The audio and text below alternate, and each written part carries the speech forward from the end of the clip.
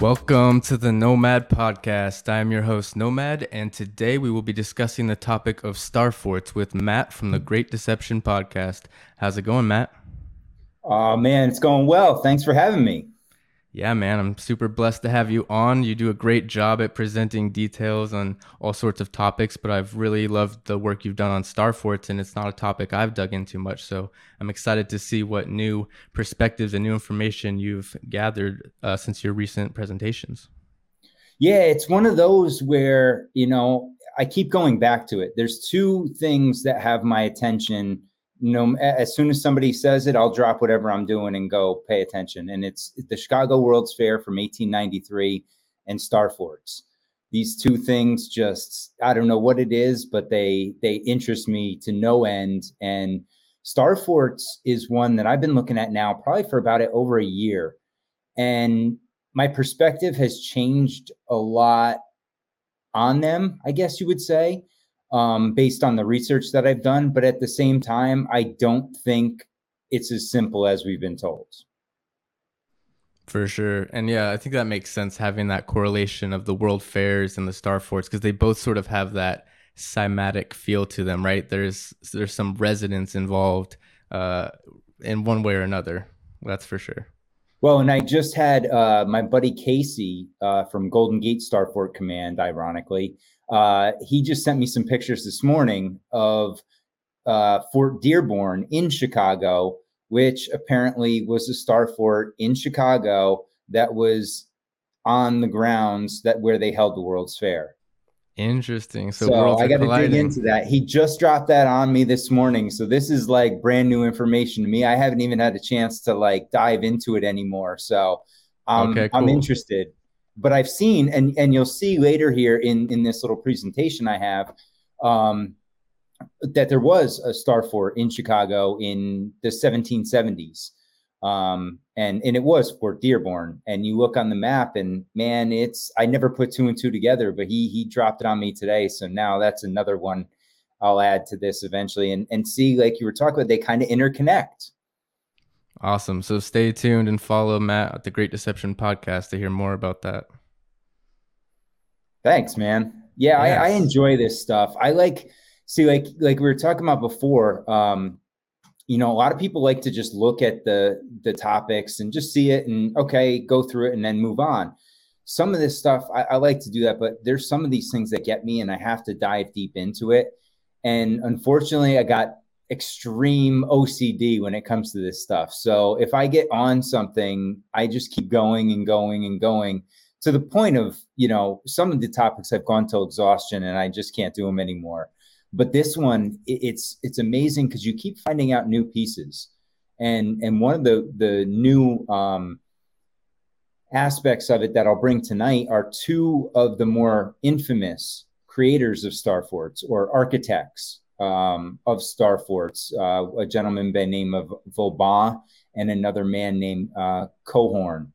And these two gentlemen just are credited basically with creating the majority of the star forts. Like a lot of the other stories we hear in the narrative is they tend to credit a person with just these amazing feats, these numbers that can't be matched today, really. So, and it makes you wonder, are these actual people? Did they do this, or are they characters in the story that they're presenting us? So Right. it's Or interesting. were they propped up as that person, right, for a reason, as like the face of it. Exactly. Yes, credited with it. Like Edison, Right. right? I mean, Edison, you look at, he's credited with basically everything. Half the Right. stuff he stole, and then the other half they gave to him and said, "Okay, you're going to be the face of this. Just play ball." And that's what you're absolutely right. That's what we see over and over again, and you see it throughout history that people are just credited with just these astronomical feats that, in reality, they probably didn't do all of it.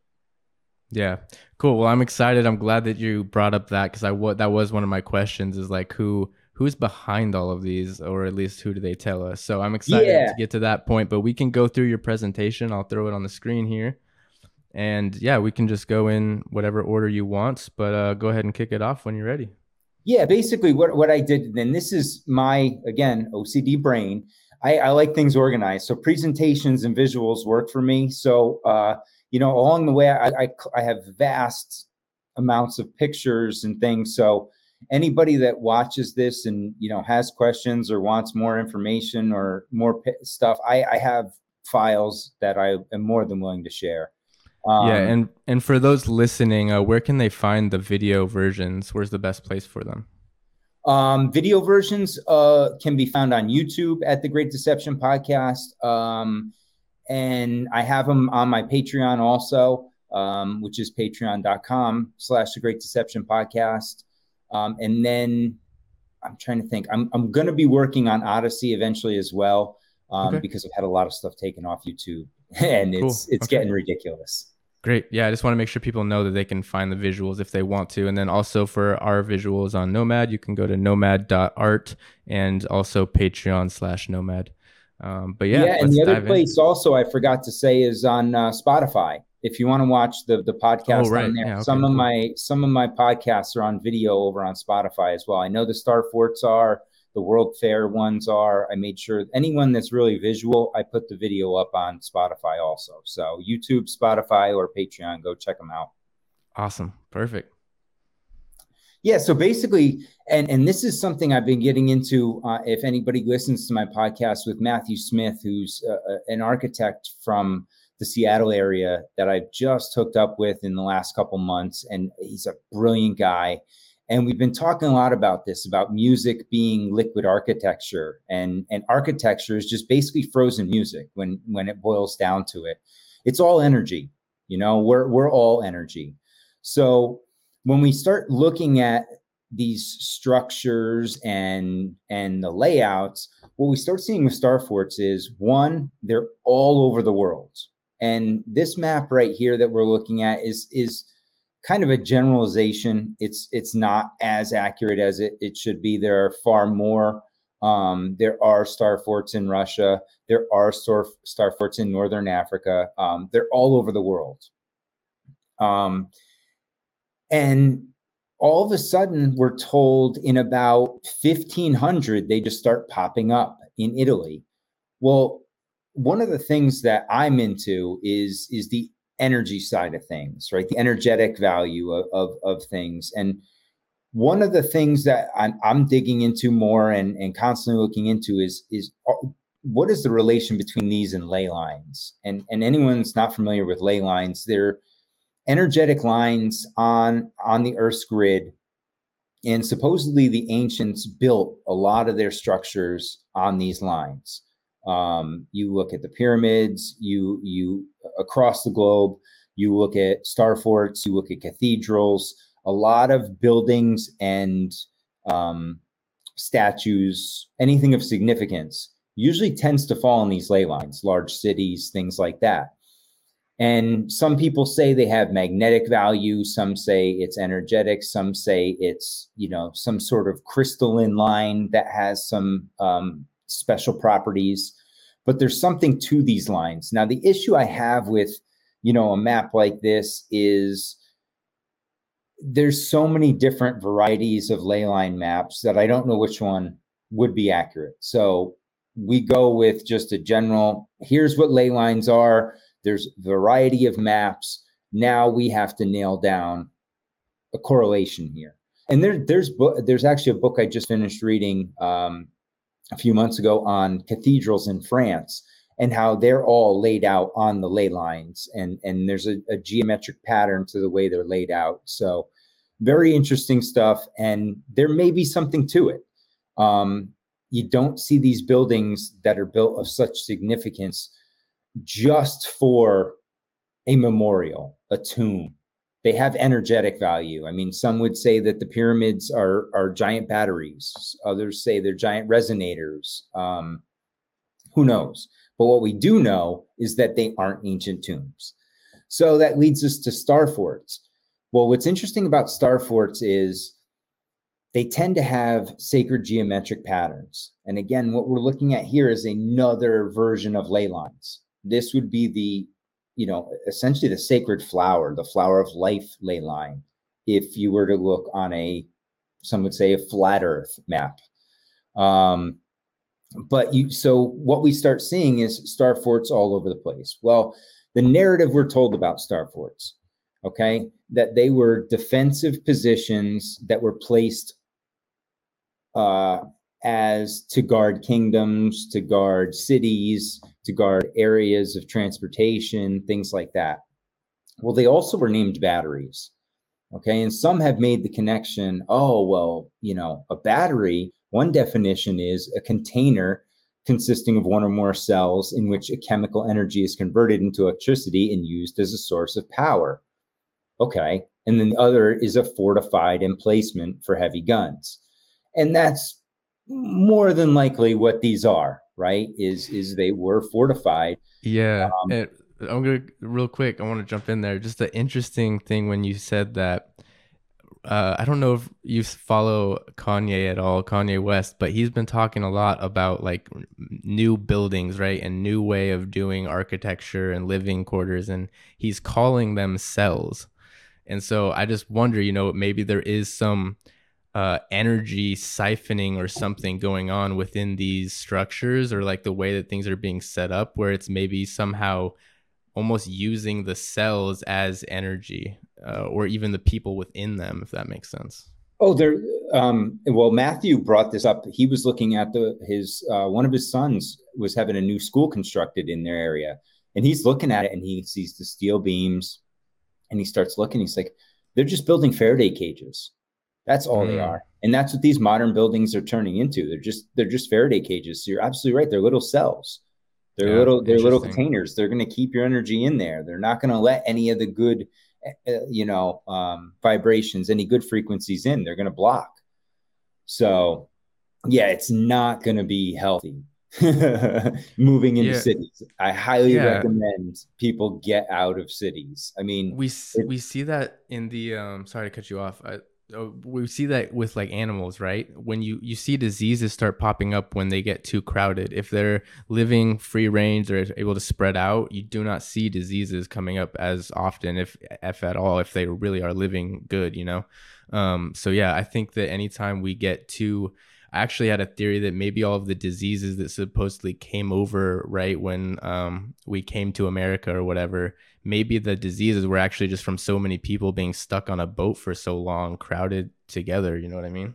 Oh yeah, with rats and all sorts of stuff. Yeah, no latrines. You're just going, absolutely disgusting. But no, it wasn't us. We weren't the Europeans weren't the filthy pigs.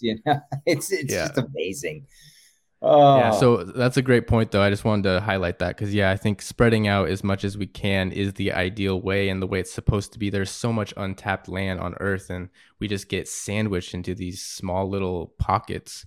And I think that's a cause of a lot of our issues. And so this was kind of portrayed as like the modern. I think there's maybe two theories of like it was for war, and then maybe also it was meant to be like this. What's the word people always use for like the ideal civilization or whatever? Like, anyways, what was this meant to be like? Perhaps like a utopia almost. Yeah, utopia. Sorry, that was the word I was looking for. Yeah, was this maybe an idea of like how a utopia could look? See, I wouldn't go that far because I mean they're great little structures and setups, but I think see, and this is where I'm 1 foot in, 1 foot out, because I haven't been sold either way on it, because I think these things could be of very important significance, right? I think these could have been possibly some sort of grid system that were interconnected, right? They had sacred geometric patterns. Now, the explanation for it, and we'll go into it, let me get ahead here a little bit, is that they were for defense, right? So they start creating these perfect geometric patterns. Now, mind you, when we're talking the 16th century, 15th century. So interestingly enough, this is also right around when the Jesuits come into play. And also when you have a lot of the conquests going on, right? Spain and France and Portugal, and all these countries are, supposedly just sailing around and colonizing. England, obviously, too. But so what you see now is these defensive positions. And what they say, the reason for the, all the points and the intricacy of it is all defensive, right? It just gives them a further line of defense. And that's what this gentleman who I was talking about before, when there's two guys, there's this guy, Sebastien Vauban. So he's French, later named Marquis. And he is a French military engineer who worked under Louis XIV. And he is credited with 300 forts. And he not only was he known for creating the forts, but he was also an expert at siege warfare. So being able to attack forts. And he was credited with over 40 sieges as well, in addition to building over 300 separate forts. So, and just to let you know, it says here in 2008, 12 groups of his forts were inscribed into the UNESCO World Heritage List for their exceptional engineering and influence on military fortifications in the 17th through the 20th centuries. So, his principles were used supposedly for almost 200 years. Yeah. And that's first of all, I'll just say that is the excuse they use for pretty much anything when they want to build something, right? Is it's for defense, it's for your safety, it's for your own good. So yeah, who knows if that is actually the original purpose of them or the only purpose. It could be multiple, right? Yeah, exactly. I think it's a little of both. I think, one, we see a lot of these star forts are built on top of other structures. So something was there previously. I was going to ask you that. Yeah. Yeah. To build something, because what you'll know, what we'll see as we go through, and I don't want to get stuck on one slide too long because it's just such interesting stuff. But when you look at these things, yeah, we see above ground here, but there's almost 50% of the building underground as well, if not more. So in a lot of instances, they said it was easier just to build on top of the other thing and build up. So how this started was these started as like earthen walls, right? They would just make giant piles of dirt and rock and things like that. And is that documented in this process? Like, have you seen evidence of that, or have they talked about that part of it? Or like, is it possible that they've found, because it is like a lot of the landscape is totally carved as well as just the stonework on top of it, right? So, yeah, it's amazing. I mean, you look at some of these things and, like there's one here and these are Vauban, and this is the other gentleman. I'll come back to him in a second. But when we get up to like, where is it? There's one here this one right here on the left-hand side here. This one is built on a hill, and the hill is also in the geometric pattern as well. So all the way up the hillside, they built this. So it's, yes, it's just amazing, amazing stuff. Do you think that was the 1300 range of when they were doing the actual landscaping of the like carving the landscape, or do you think it's possible that those people found the landscape carvings and like built on top of that? I think a lot of that is likely that, a lot of this stuff was here and we found it. And I think a lot of it was broken too, because, looking at the star forts, and there's another thing, a commonality between almost all of them is water, right? If they're not built on top of a hill, and even if they are built on top of a hill, like this one in Portugal, there's a water source underneath. And we know the conductive properties of water. We know what water can do. And if these things are any sort of frequency device, some I've heard these things described as anything from portals to resonators to cymatic frequency generators to, defensive fortifications and to healing centers. They have, I mean, there's people out there making all sorts of claims about what these are. And the magic of it all is you can go to the textbooks, and a lot of them will talk about they'll give you the strict military, the post, Vauban explanation of these. But we see them pop up over and over again. And they were here, long in the early 1700s here in America. And so you see them all pop up all over the world. Now, were these people going all over the world? Yes. The Spanish, the Portuguese, right?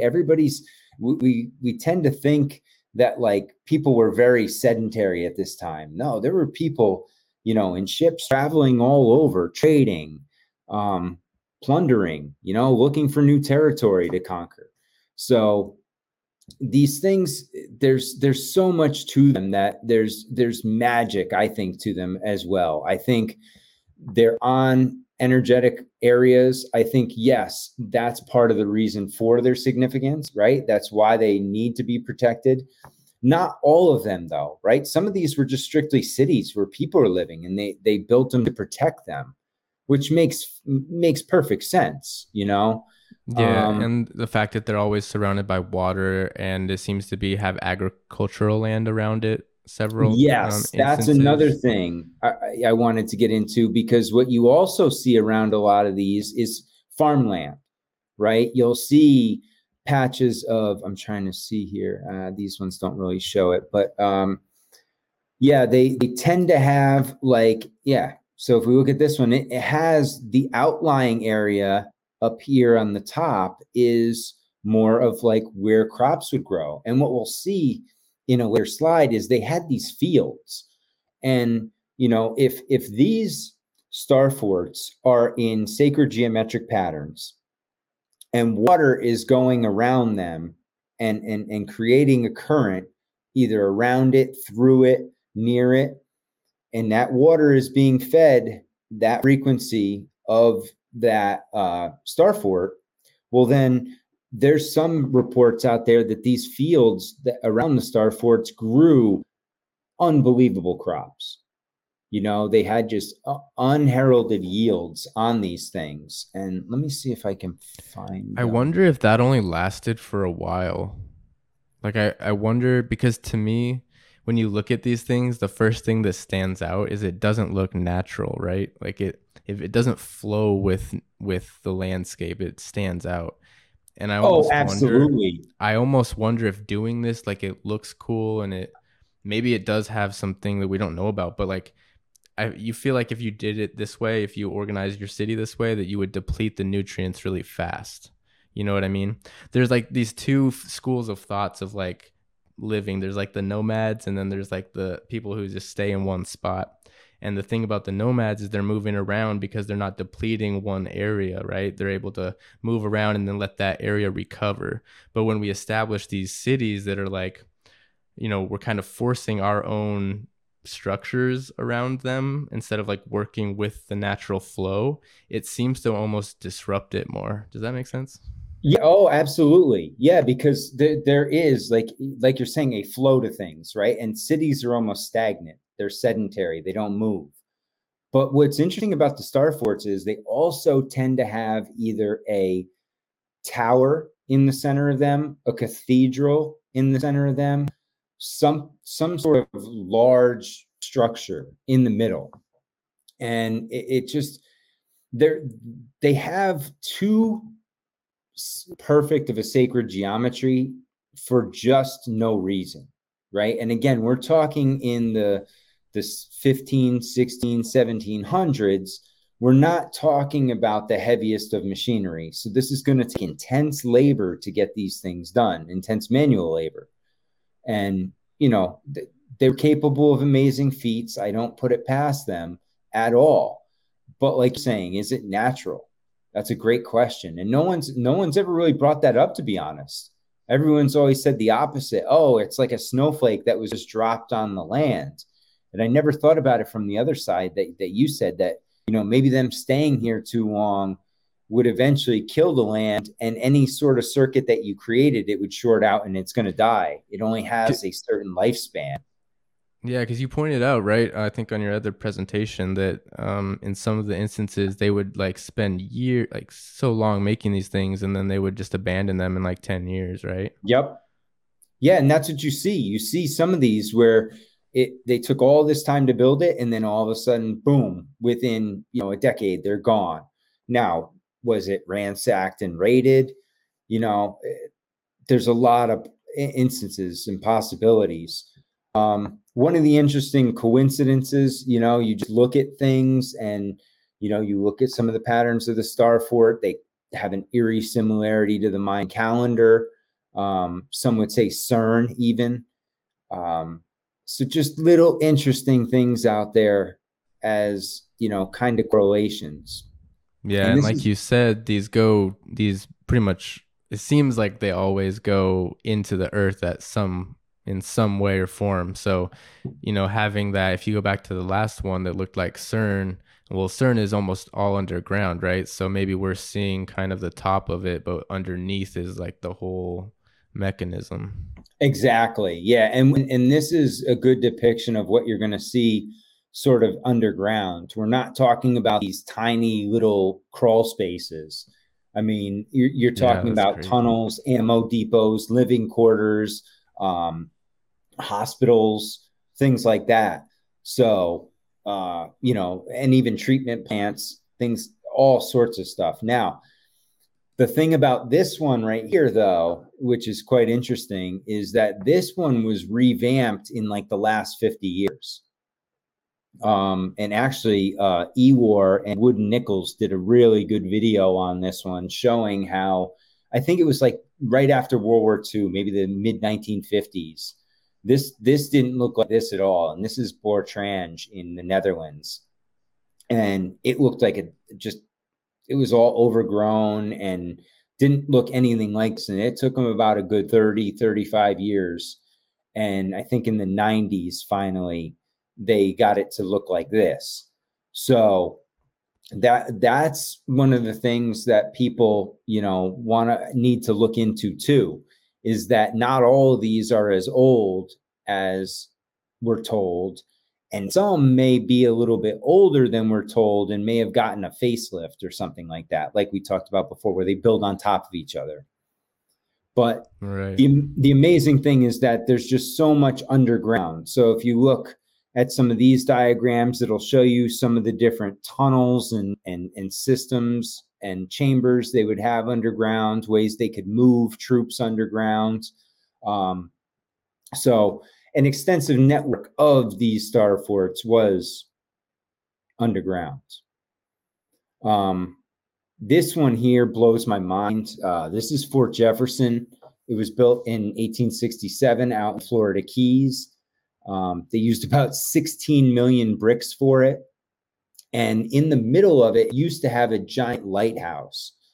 But they took it down in like a decade later or so. But again, it's this, and if we're thinking energetically, you're going to have the needle in the middle, water source all around, and your batteries in the middle, and that's a defensive position.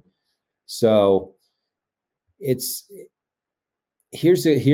I'll go through a couple different styles, right? This is a 4-point, very simplistic.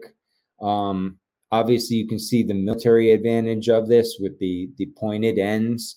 You're not going to have any dead zones when you're getting attacked. Here's a 5-pointed star. Again, it looks like a snowflake, right? I mean, it's perfect geometrically too. And, one of the things I point out is, again, the architecture, the landscaping skills, the precision with which this is done. I mean, you look at the size of the buildings in relation to the size of this canal. And then you look at the cuts on the canal on both sides. And it's amazing craftsmanship. Yeah, and how they do all of this in the water. Like a lot of these are in the water or very close to the water, and they somehow are like digging and making it stay there throughout all of these years. It's crazy. Yeah, well, one of the things that Vauban is credited with is being able to drain these places, right? So he would drain it, build it, and then let the water back in. Right. And Yeah, that's what I figured they were doing yeah, and they somehow. also were able to work with a type of Roman cement, which as it gets underwater, it hardens. So, and Okay. it's one of the most durable cements known to man. That Roman cement and the American rock cement are two of the most just amazing cements ever created. They're so durable. They handle water extremely well. So that's why some of these held up so well, because So the material was just outstanding that they used, and they learned it early. They learned it in like the 1600s, what type of material to use to be able to put these underwater and have them be able to sustain themselves. yeah, because I mean that makes sense, right? Because it's something that you can make on the spot and then mold it sort of up, right? Instead Yep. of having to like carry a lot of large stones or something to the location. Does that make sense? And is that what you were finding is most of these were made with those methods? Yeah, a lot of them are just using the earth, right? A lot of them are just using the terra itself and just carving out of it. Now, some of them are brick. That's where you get like the one we showed in Fort Jefferson down the Florida Keys. I mean, they use 16 million bricks to do that. So that that's got to be a quite an effort to be able to haul 16 million bricks out to the middle of the ocean. So that's one where it's like, oh, that one's interesting. That's and each one of these is very different, right? So this is a star city. You see some that are this size, some that are islands, entire islands that are stars. This is what we call a hedgehog, um, because of the pattern around the outside. And again, if if we're talking about frequencies, and this is just something one of the things that is still going through my head is when we see the frequencies here, if you're thinking where would these frequencies be emanating if this structure was emanating, and it would be out towards the land, right? Out towards the city over here on the left, out towards the fields up here on the top. So any positive frequency or any water that was coming out of here would be generated in that direction and may benefit. That's when I look at these, because if you look at the fields directly outside the sea, I mean, you see the different field types growing different things. I mean, it looks like it could be pretty self-sustained. Mm-hmm. Do you have that image you had of the different Star Fort locations in America? Yes. Let's see here. Let's go down. Where is America? Okay. Do you have the one of just the map with like the little checkpoints? Oh, okay. Yep. So I saw this on your presentation, and the first thing that I thought was like and I don't know if this is even topically colored or not, but it seems like there's just a lot of green color on the right and the left, like where the majority of the star forts are. Do you know if like the greenery is actually greenery? Like, is that topically accurate? Does that make sense? I think that's like forest Okay. Because I areas. mean, the center of America is more brown, right? More deserty. Yeah, So it's that, gonna and it's interesting you say that because my buddy Randy over at the Red Thread podcast, he talks about how this area that has the would be in the yellow here is scarred, right? And was part of like have you ever seen the Lichtenberg scars? I don't Which think are so. those like when you put a piece of metal in the wood and it burns like a tree branch pattern into wood with Okay. electric current and everything like that. It's like electrical scarring. But he Interesting. says, and that's why a lot of this area out here also has the red clay, right? The red rocks, everything's red out there. It's heavily oxidized. Um, so it could be, yeah, it could be pretty accurate. I never even thought about that. I've always just looked at the dots. Yeah, well, I mean, I just because we've heard that these potentially made the agriculture or the land around it more vibrant, more abundant, right? So when I saw this, I was like, well, it does look like where the star forts are, there's a little more greenery. Um, Yeah, and if you look at where the star forts are, it's very interesting. I don't know if you're familiar or not, but from Florida all the way up to Maine is the intercoastal um, waterway. So there's what, up to DC at least. It goes. I think it goes all the way up to New York. But there's a waterway that runs all along the East Coast, and it's a canal they built supposedly that goes from Florida all the way up the coast, and it was, supposedly used during the wars to transport goods up safely without having being targets of U-boats and things like that. yeah. So I mean, these star forts line up right along that intercoastal line as well. And if you get that, and then you would loop up through New York and then down into Lake Michigan, right, and get in there, and then you can connect back out with the Mississippi River. And they said there was like a loop, it's almost like a circular loop that you would form there, and that's where we do see a majority of the star forts. Yeah, I mean, it does make sense though as like a military operation because that is like a strategic barrier you can see, right? If you have star forts all along the coast there, and then we probably weren't as worried on the west side. Um, but yeah, and Well, we maybe were, I don't know. it's different people that were living out there, right? And west of the Rockies at this time wasn't really, I mean, we had just gotten there. We're talking, if we're talking 1850s now, they started building all these supposedly in America. Um, we're barely out past the Rockies at that point. We're, just into the gold rush. So they're still trying to sort out what history went on out on that side of the country at that time, because, there's a lot of what we're starting to see as, and we know there was Chinese out there. We know there was Moors out there. There was a lot of different, civilizations or peoples out there in addition to the natives. Right. So maybe it was more so that we just weren't established over there when the star forts were really popping and popular. Yeah, it's a matter of record keeping too, right? They're telling us that really nothing happened out there pre 1850, right? It was just a bunch of nomadic Indians wandering around the plains. That's all that was going on out there. There was nothing of any significance.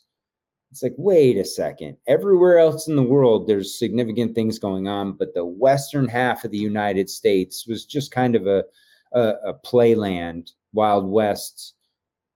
I don't know. I just find it hard to believe that there's Oh yeah, for never any sure. civilizations. But then you go into like Utah, in Salt Lake City, and start seeing all these extravagant buildings that are there that just start popping up supposedly.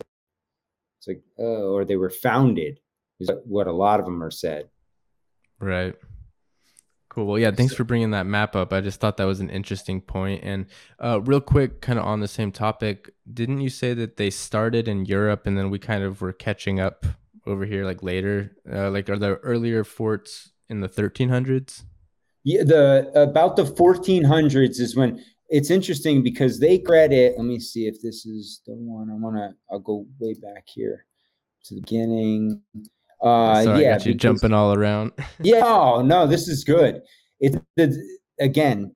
Let's go back to the narrative. The design was said to be employed by Michelangelo in the defensive earthworks of Florence and refined in the 16th century by Alcazar Peruzzo and Scamozzi. So again, Michelangelo, man credited with just about everything, is credited with being one of the engineers of the original idea in Italy. Now, I'm going to bring us to a little left field because anybody that's interested in this, I think you should listen to this. And this is kind of a newer take on this that I got from Paul over at What the Flock TV. And he's big into Janus. And Janus is a Roman god. He's kind of like the god of everything. And I cannot find this slide here. Give me a second.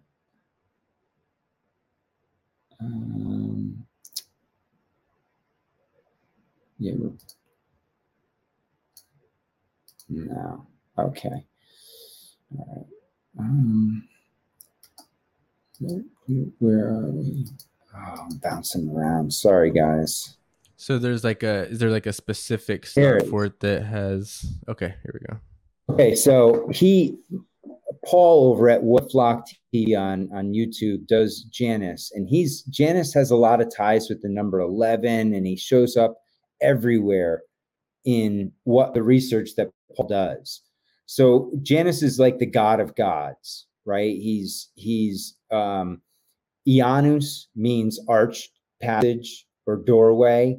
Okay, and he taught man supposedly to make walls to surround cities. Well, that kind of sounds like star forts, right? It's a walled city. And now he's also the god of keys. So you think of like frequency, frequent keys, cymatics. He starts drawing these conclusions or trying to tie these things together to say that, okay, we look at these cymatic patterns that we're seeing here, these geometric shapes, man, he's almost saying that these are a key given to us by Janus, because he also says that Janus is the king of the airwaves. He's the king of the ether. He's the king. He's the god of entrances, exits, and passageways. He's one of these like god of everything for them.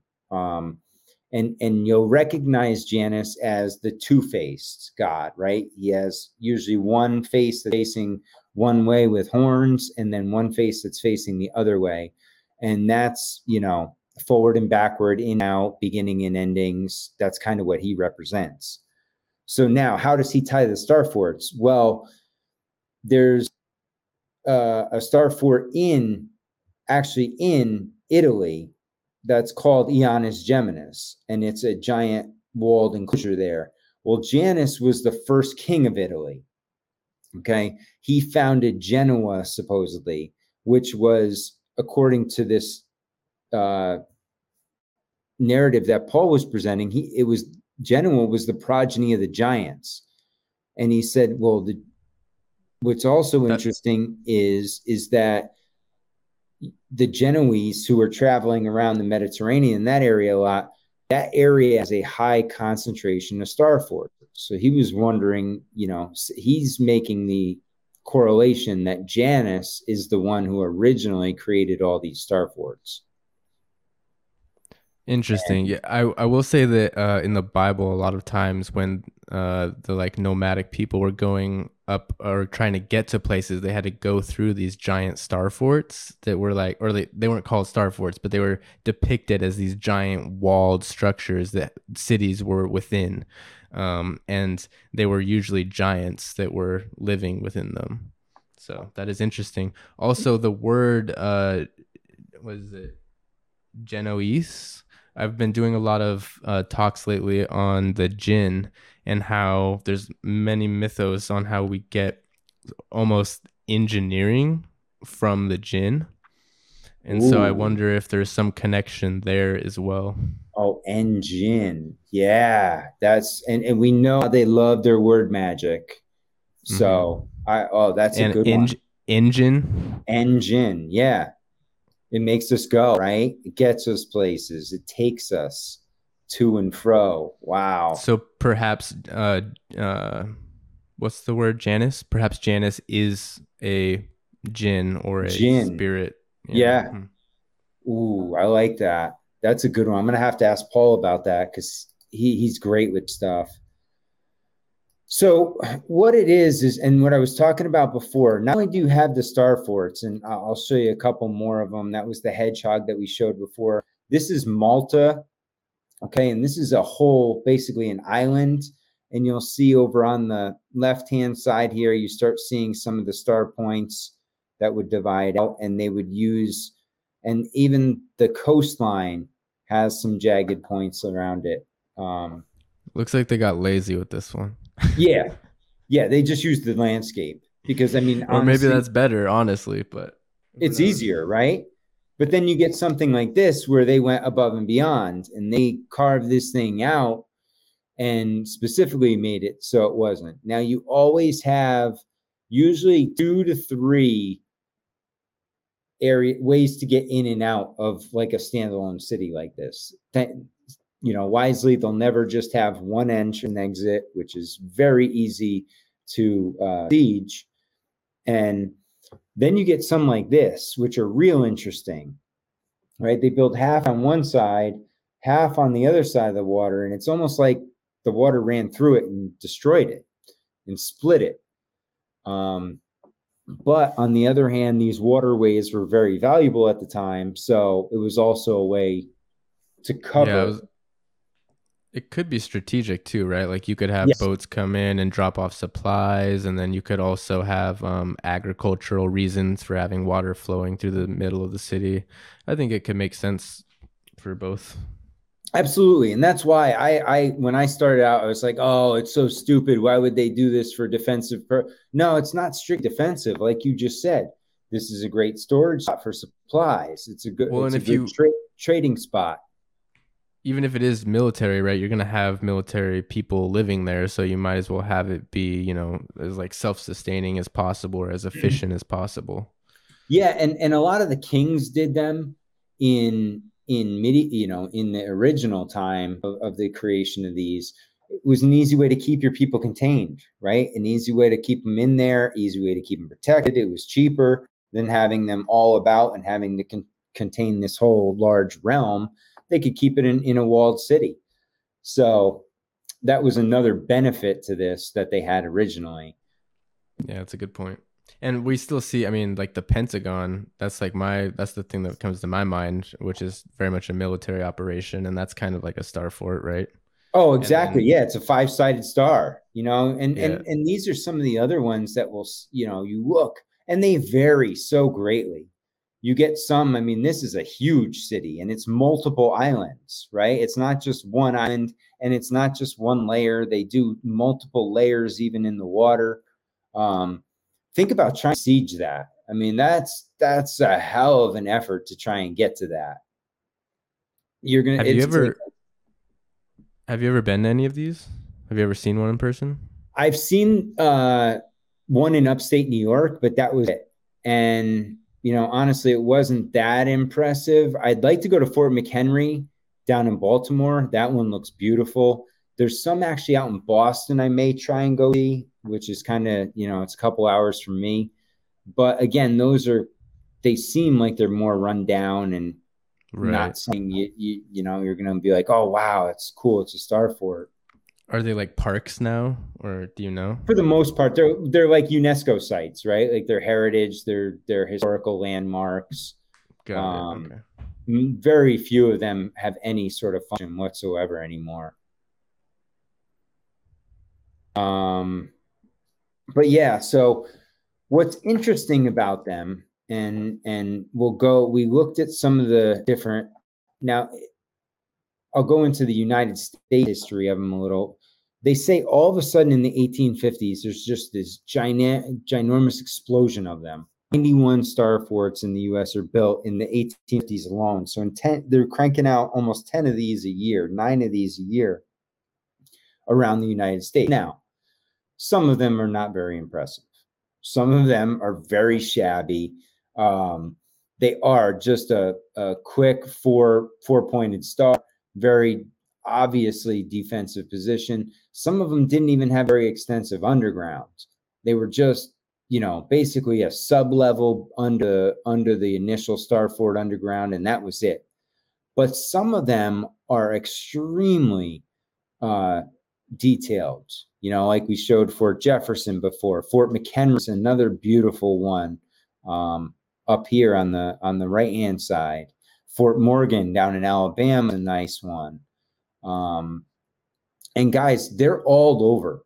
And what's amazing about them is people are finding more and more of them every day on Google Earth.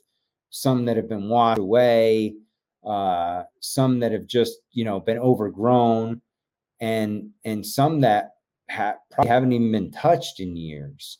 So there, if you're east of the Mississippi, it's highly likely that you're pretty close to a star fort or two, within a couple hours drive.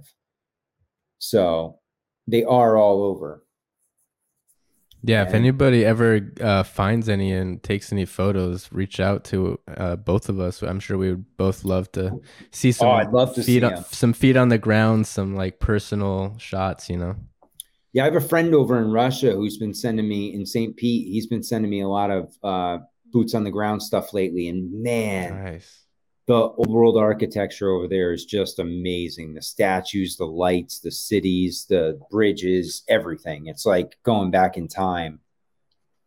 Is a lot of that stuff, do you think, a similar molding or similar material used to make those, like cement or brick?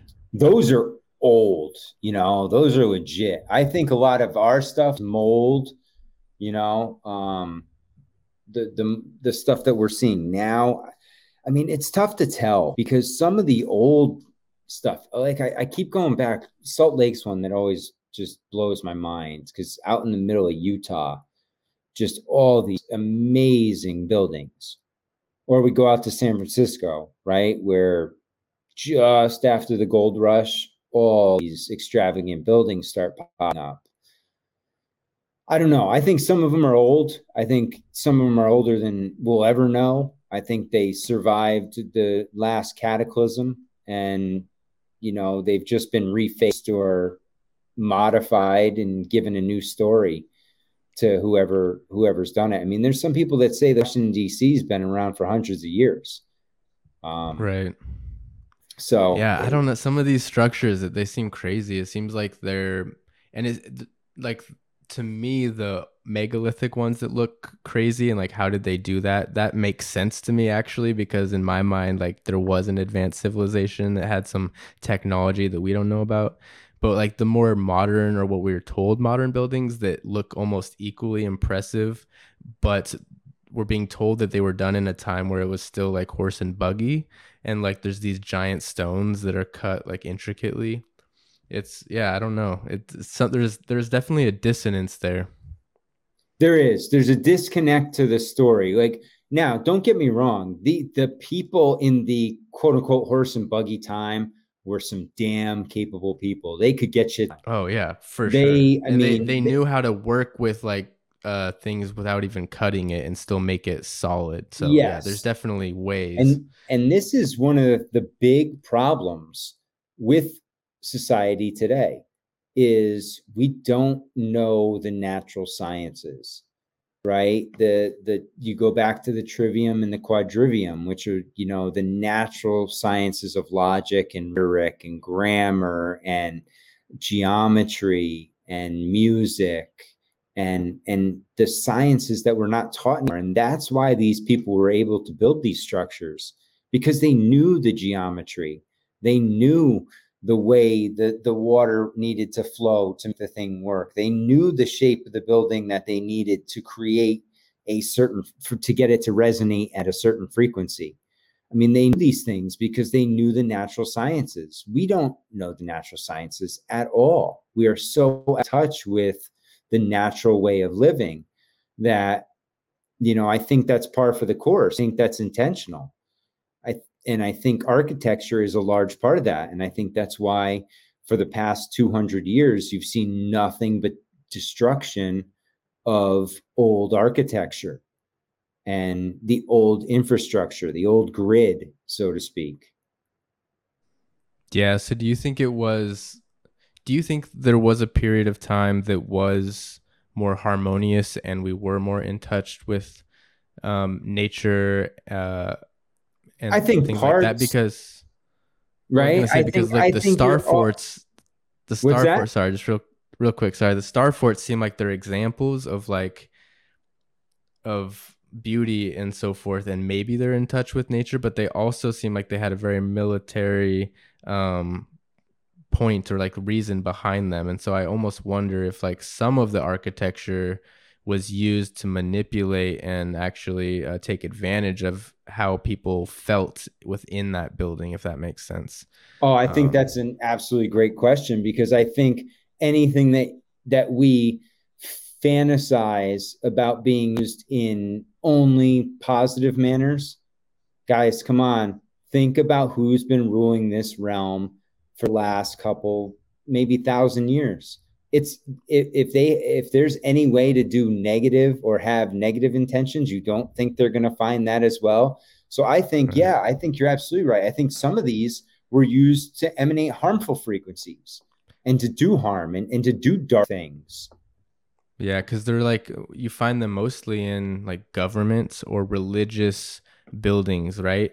And those are both the main sources of controlling people. And so, what better way to control people than to, when they walk into a building, all of a sudden, all of those frequencies and emotions are firing off because they know exactly how to target you. Oh yeah. Um, that's what I see happening, and I see that almost we need to get away from all of the angles and all of the cool stuff and just get in touch with like who we are internally, and then like yeah, with God and with Earth. But I almost feel like these angles and everything are ways to actually keep us trapped. It's a cell, right? You said it before. Exactly. It Yeah. almost resembles a cell. And if you think about the star cities, right, they would have the cathedral in the middle, and that would be the heart, the life force, and everybody's going into there. But these people are essentially prisoners of that city because they're not leaving the larger walls of the city other than to go inside, trade, go to the store, go to The the lepers, that's where the lepers go. That's where the unclean go. yes, right. So yeah, you could see it as a prison. I'm sure there's a lot of dark energies in some of these star forts also, and that was another angle that I looked into. I haven't looked too deeply yet, but could these possibly have been some sort of prison system that they set up? Right, these are just connection points to say, okay, you thou shalt not cross. We've set our land here. This is the barrier. You try and cross. This is our land now. This is our prison. So Yeah. stay out. You're And it's a stopping great the way to flow, you know. exactly. It stops the flow. It's a blockage, a barrier. Again, it's a Yeah. screen.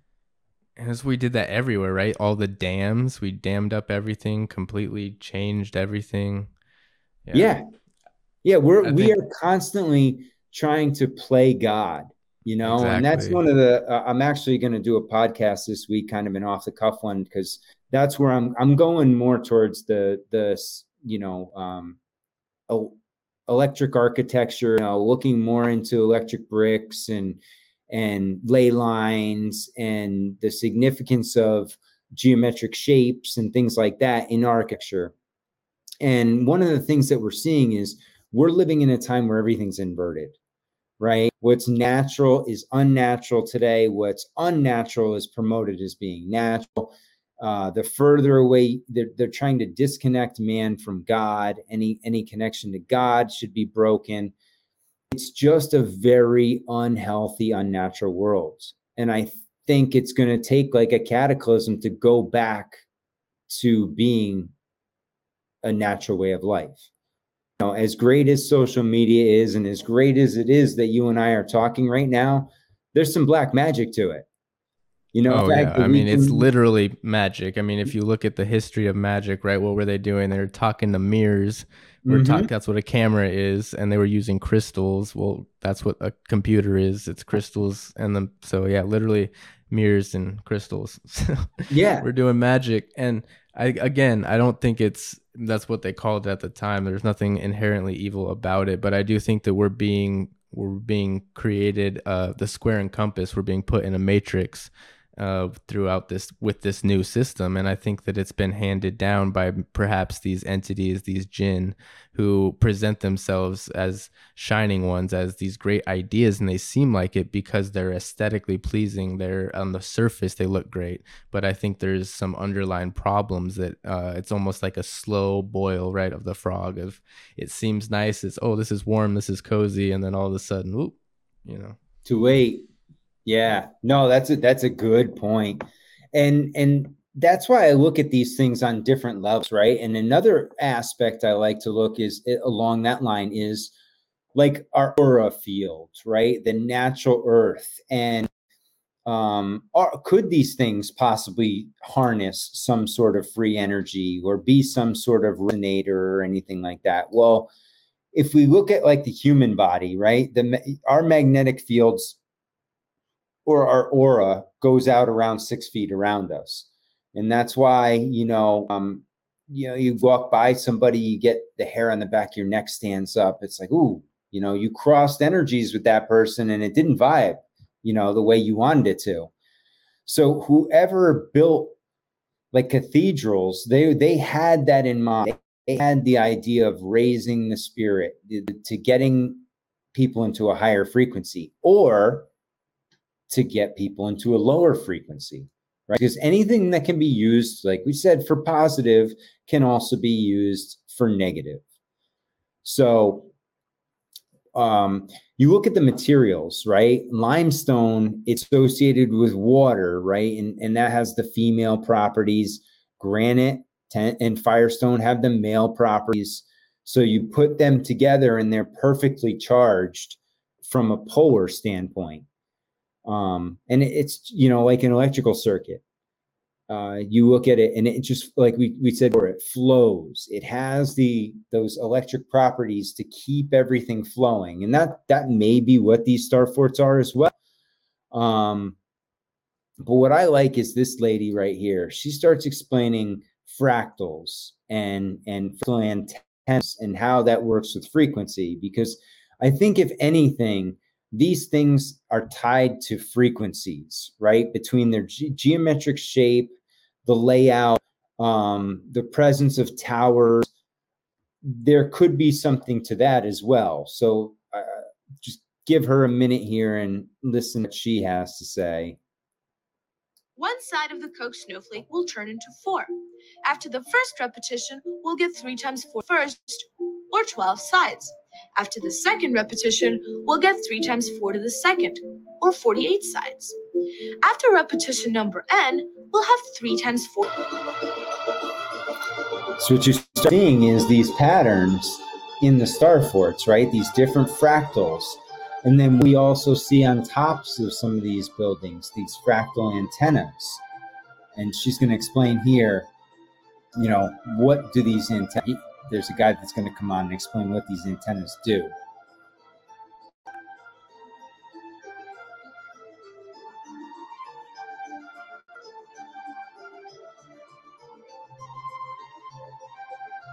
Regular antennas have to be one type of signal, and they usually work best when their lengths are certain multiples of their signal's wavelength. So FM radio antennas can only pick up FM radio stations, TV antennas can only pick up TV channels, and so on. But fractal antennas are different. Fractal repeats itself more and more, the fractal antenna can pick up more and more signals, not just one. And because the perimeter of the Coke snowflake grows way faster than its area, the fractal antenna only takes up a quarter of the usual space. But it depends. In reality, we cannot make it smaller than shorter than first initial wavelength. So it's a starting wavelength is big. We need bigger size. So we don't know what frequency we use, but we can state that we had free energy fractal antenna, and the first preliminary wavelength was pretty big. And then it was the lowest frequency was pretty big, but the highest frequency was, insane, infinite. What we do? We just take a normal antenna, normal line, and then we use fractal as much as we can, as many times. Triangle, double, double, and so on. But triangle Koch is not the only fractal. We can use. So yeah, that when you see that and you start looking at the patterns, it can make sense that these things could possibly have been some sort of fractal antenna almost. In addition, right? They could be. Yeah. I go back to the multifunctional aspect of these things. Yeah, I do think they have some relation with frequency, with cymatics. If it wasn't the inspiration behind the forts, there's some direct purpose behind them. And it seems like because of the materials used, there was probably there was a purpose behind them, and they were intentionally using the frequencies.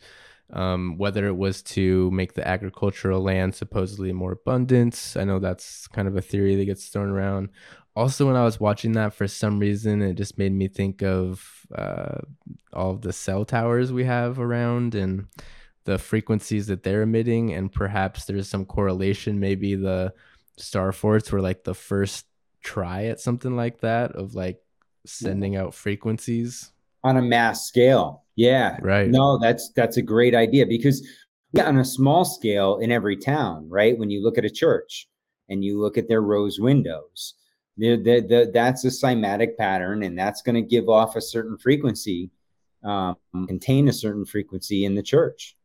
I think what they did is they figured out how to make it smaller, because it's kind of hard to scale these massive buildings.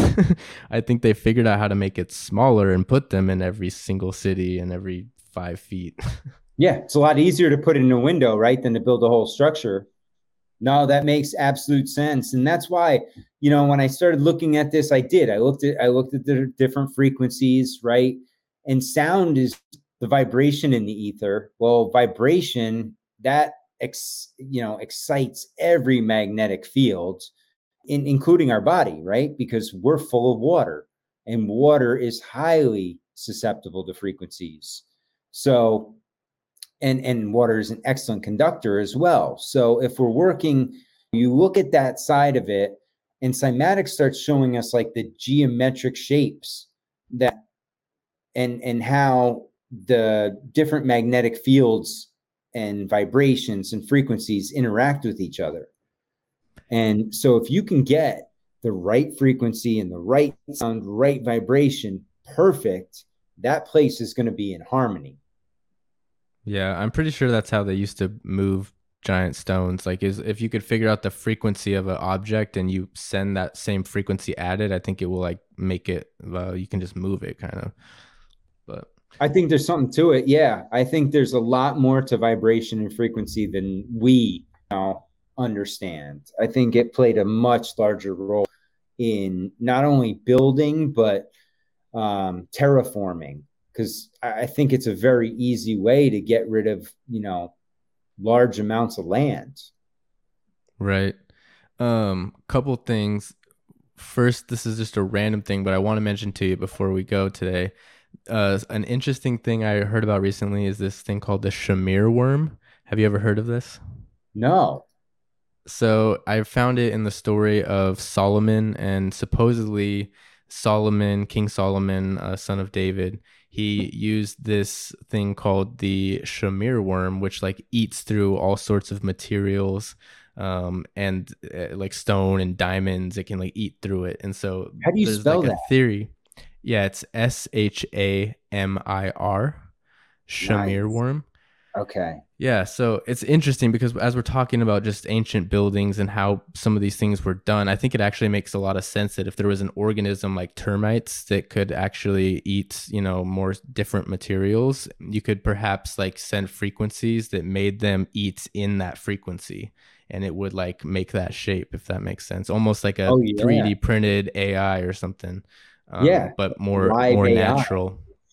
Yeah, and the cool thing about that story is God had him use this specific tool because they weren't supposed to use tools that could be used for war to build. And so he had to seek out the specific worm so that they could use that to build the temple. So yeah, just Wow. another interesting tidbit. I think it kind of relates to some of the stuff you did. So maybe dig into that some more. Oh, I'm definitely going to look into that now because that's, again, Yeah. it goes. I think there's such a significance in frequency. I mean, we see it over and over. And I think that, like you just said there, that it's such a weapon. They didn't want it to be used. And now forget about it. It's starting to get unleashed. And what we see though is it can be used for positive, right? And you look into all of the Emoto studies with the water and the different frequencies that he used, and you start seeing the different sacred geometric patterns with positive frequencies. You start seeing destruction with the negative frequencies, and I just find all that work really interesting. Actually, I gotta, is it right? Yeah, that's like an experiment I want to be able to do someday, is figure out how to audibly speak and see the cymatics that it generates, because I would love to see, like, because Ooh. there's so many factors it could be. Is it the tone in which I'm speaking? Is it the actual words that I'm saying? Is it the intention alone? There's so many more questions I have behind this experiment, but go ahead and explain it for those who don't know. Yeah, this is one where Dr. Emoto would take water and they would do different things to it, right? They would say positive things. They would say, I love you. They would say, I hate you, to different water. And then he would go look at it under the microscope. And like, where is it? Is this the one? Yeah. So we look here at the different shapes, compassion. Notice how, again, remember what she said before about fractals, right? The more fractals there are, the better of a receptor it is. Well, look at this. I mean, this compassion, it's perfect sacred geometry. Thank you. Beautiful. Plenty of fractals. It's going to be very receptive. Wisdom, truth. They're all very, you know, uh, pure, very sacredly geometric shapes. But then you go down here and you look at I cannot, right? And broken in half, basically. You look at stupid, it's like a gunshot wound. I mean, so what that is showing us is that intention impacts water, right? And words, emotions, frequency, vibrations affect water. Well, what do you think that does to you, being that you're about 70 to 80% water? You think your thoughts, you think your words have an effect on you? I mean, it really makes you think about what you say to yourself and what you say out loud, because, I mean, it's a powerful, powerful tool, and it can really impact us in a positive or negative manner. Yeah, I completely agree. When I started learning about all this stuff, one of the first things I did was I made the mantra for, like, my mantra is the fruit of the spirit. So love, joy, peace, patience, kindness, goodness, faithfulness, self-control. And I like say that every day. That's repeating in my subconscious all the time. And so to me, that has been super helpful if I'm ever like stressed or in a maybe a scary situation or something, like that just triggers and that starts playing in my head, and I can move on a lot easier. Oh, that's beautiful, man. Hey, a lot of us are our own worst enemy. Can't get out of our Oh, own way, right? exactly. And Yeah. that's where you start spiraling. But if you get that clarity and get that positivity going, get those water structures in a good positive format, you're going to get a lot more done. Yeah, because we're bombarded with negativity. I mean, most of the shows nowadays are about murder, or murder mysteries seems to be the most popular genre, or like action, adventure, war, like that. These are everywhere in our society, and so for me, I was like, okay, how can I combat that? Let me just sort of brainwash myself with what I actually want, what I want my life to reflect, right? Yep. Well, and beautiful thing too, getting that like negative out of your life, unneeded, right? Just the negative TV. Totally. It's just brain dumbing, and I've gotten, it was beautiful because I quit the television a couple of years ago, and I just started renting a house, and we have one here, and I'll turn it on every now and then, but once I can't do it anymore. I do and it's not so much the shows, but as the ads, the TV ads and the commercials, it's like, oh my God, it's so over the top and you just don't feel right. And on top of that, think about all the signals we're being bombarded with on a daily basis, you know, between the radiations, you know, the stuff that's in the waters and everything. That your body needs some positive, and that, you know, little reaffirmation you have there is perfect, because that can get you in that positive mindset, and that's going to make a big difference. One of the, I think the most blatant examples of this is those commercials for all of the random medications, right? Where they like loudly and clearly say all of the things that this is going to do terrible to your body. I can't listen to it. It's like, I don't even want to think about all those things, because if I think about it, it's more likely to happen, in my opinion. And so I think that is a total word magic spell thing that's like just messing people up. They fall asleep and they hear that. Yep. Oh yeah, and they're playing peaceful music in the background while they're telling you about, you know, you're basically just going to explode or rot from the inside out. But hey, it's all good for you. As long as your doctor says it's a good. Yeah. Yeah, 9 out of 10 doctors approve. Well, I want to talk to that one that didn't approve. What's he got to say? No, it's funny. And that's, you know, but that's what this, I'm just getting into the whole concept of cymatics and frequency and vibration and how powerful it really is. Because you look at it and, you know, that's basically what earthquakes are, right? I mean, on a much larger scale, it's just frequency and vibration. And so this video right here is a cool little, it just goes over the mystery of sound. What you are looking at now is not CGI or computer animation. It is simply a bowl of water with sound playing beneath it. Cymatics is the science of revealing the architecture of sound. Here we have sand on a metal plate, and if you change the frequency of the sound, you can see complex patterns forming. Zooming even closer on these patterns, you can see what looks like galaxies. The Sufi mystic Hazrat Inayat Khan said, "Divine sound is the cause of all manifestation.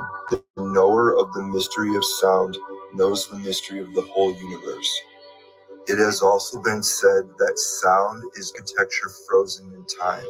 So you may want to ask yourself, what type of invisible architecture are you embedding into your subconscious with the music that you listen to? I want you to really, really think this. Yeah, that's one of those. Go ahead. I was just going to say, getting back to this whole conversation is making me think of airwaves, frequencies. You know, you brought up Janus, who was supposedly, that was kind of Janus's thing. In the Bible, in Ephesians 2:1, it says, "And you were dead in the trespasses and sins in which you once walked, following the course of this world, following the prince of the power of the air, the spirit that is now at work in the sons of disobedience." So I just wanted to bring that. That's where my mind goes, is I think this spirit has been alive and well throughout time, and I think we're seeing it repeat, or rhyme, as I like to say. History doesn't repeat, it rhymes. And I think perhaps all of these frequencies that we're being bombarded with, that's kind of what's at play here. Oh yeah, and I love out of the disobedient. Oh man, because that's exactly what it is. It's all negativity that they're bombarding us with. And you'll see even here, I mean, you look difference in the frequencies, and you just see how the different vibrations affect us. So you get some negative and you get some positive, and the different patterns are just okay. We get it. So as the tone gets higher, it gets more complex patterns, because they're very natural structures, very sacredly geometrically formed, very round. Yes, like they're not rigid. Our society is so rigid. Everything's rigid. Everything's, you know, and then look at this. Like you said, everything flows in this. And that's why, I don't know about you, but all those videos now that everybody's going around with animals going around in circles, and I think that's just frequency. I think that's they're receiving a frequency, and that's what it's causing them to do. There's some sort of it's hearing that in their instinct. Right. Yeah, I'm pretty sure you can. Isn't there experiments where people have done like frequencies and certain animals start kind of doing that motion, or insects? So yeah. Yeah, I've seen a guy with his cell phone. He puts his phone on the table and there's ants all around it. Right. Yeah, they start going in some pattern. So I think there's something to it. Now, how it ties to star forts, I think if star forts, the next level to star forts of likelihood after being, war machines are frequency centers, right? Of some sorts. Yeah, they were a city, but I think they had to keep the population at ease somehow. And I think that's how they did it, between the shape of the city, the water they had flowing around, and the whatever tower source they had in the middle. I think it's kind of their combination to keep that as sort of a little healing zone almost. Or something. Or a prison on the other side, and where they're walled in, it's negative frequencies, kind of like what we see today. Yeah, I think we need to figure out what shapes do what. And that's why I want to figure out how to do this experiment, because the water one that you were showing, and maybe this is just because it was water, I don't know, but they seemed like they all had like 6 sides, or at least the ones that were, like positively and reinforced, and like the pentagon is 5. So who knows? But it seems like most of those are like 6, right? That's what it looks like. Yeah. So maybe if you're missing one of them, maybe that's where you get that dissonance, and that starts bringing people's energy down or something. I don't know. I'm totally speculating, but there's so much to dig into here. This has been a great presentation. One of the things I want, and why I like presenting this stuff, is so that other people can look into it too, right? Because I'm one person and I love this. I got a job, I got a kid, I got a dog, I got life to live too. So I can't just go researching, but there's so many smart people out there that take little pieces of this and run with it. Next thing you know, we start getting some answers here, because I think that's a huge next step. Like you said, was tying shapes and cymatic frequencies to almost a value, right? To a meaning, and see where we go from there. Yeah. And then another next step, I want to put out a call. If anybody knows anyone who has like relatives or history of anybody who was involved with these star forts, that would be amazing to be able to talk with you. So please reach out. It would be great to get like a testimony or even a story of somebody who was maybe living in one of these or around it during the construction, just to see kind of what the general vibe was, Anybody worked on it, and that's what I've been trying to reach out to see if anybody's like great grandparents worked on any of these, or if there's books out there about guys building them. In America, it's so tough. Other than Fort Jefferson, Fort McHenry, you can find books on, but I haven't been able to find like the local archives yet for some of these places to dig into a little deeper. But it's certainly a fascinating topic. It's something I had ever heard about, prior to about a year ago. Maybe 2 years ago was the first I actually heard of them. But yeah, they're just really cool, and they're all over the world, and there's thousands of them. There's some say there's upwards of 10,000 today on Earth. On searches that people do, they've identified up to 10,000 of them. So not all of them are active or functional, but we're finding traces at least of some of them. For sure. Well, this has been I know you got to go soon. We covered a lot. If anybody has any questions or comments, or knows anybody who might have a story relating to star forts, please reach out to us. You can find me at nomad.art. That's GNOMAD.art, or at Patreon/nomad. Matt, would you mind telling the people where they can find you? Yeah, you can find me on Instagram. I'm at The Great Deception Podcast. I have a Linktree on there where I'm on YouTube a little bit. Patreon's my main thing. I like to deal with my patrons. I got a really cool group of people on there, and good discussions. We do once a month. We do a patron only call, and those have been really cool. We get like five to 10 people on there, and just talk about whatever. You bring a topic you want to talk about. You bring photos you want to share. And there's a lot, guys, it's just been really cool to meet people like yourself, that are interested in this stuff. Because for years I felt like a square peg in a round hole, that nobody was into any of this architecture, any of these old buildings. And now that people are starting to get into it, it's really cool to share. Yeah, totally. Couldn't agree more. It's been a blast. It's been great getting to know you, Matt. I encourage everyone to reach out and support the channel. He's doing great work. Thank you, everyone, for tuning in, and love y'all. We will see you in the next one. Peace.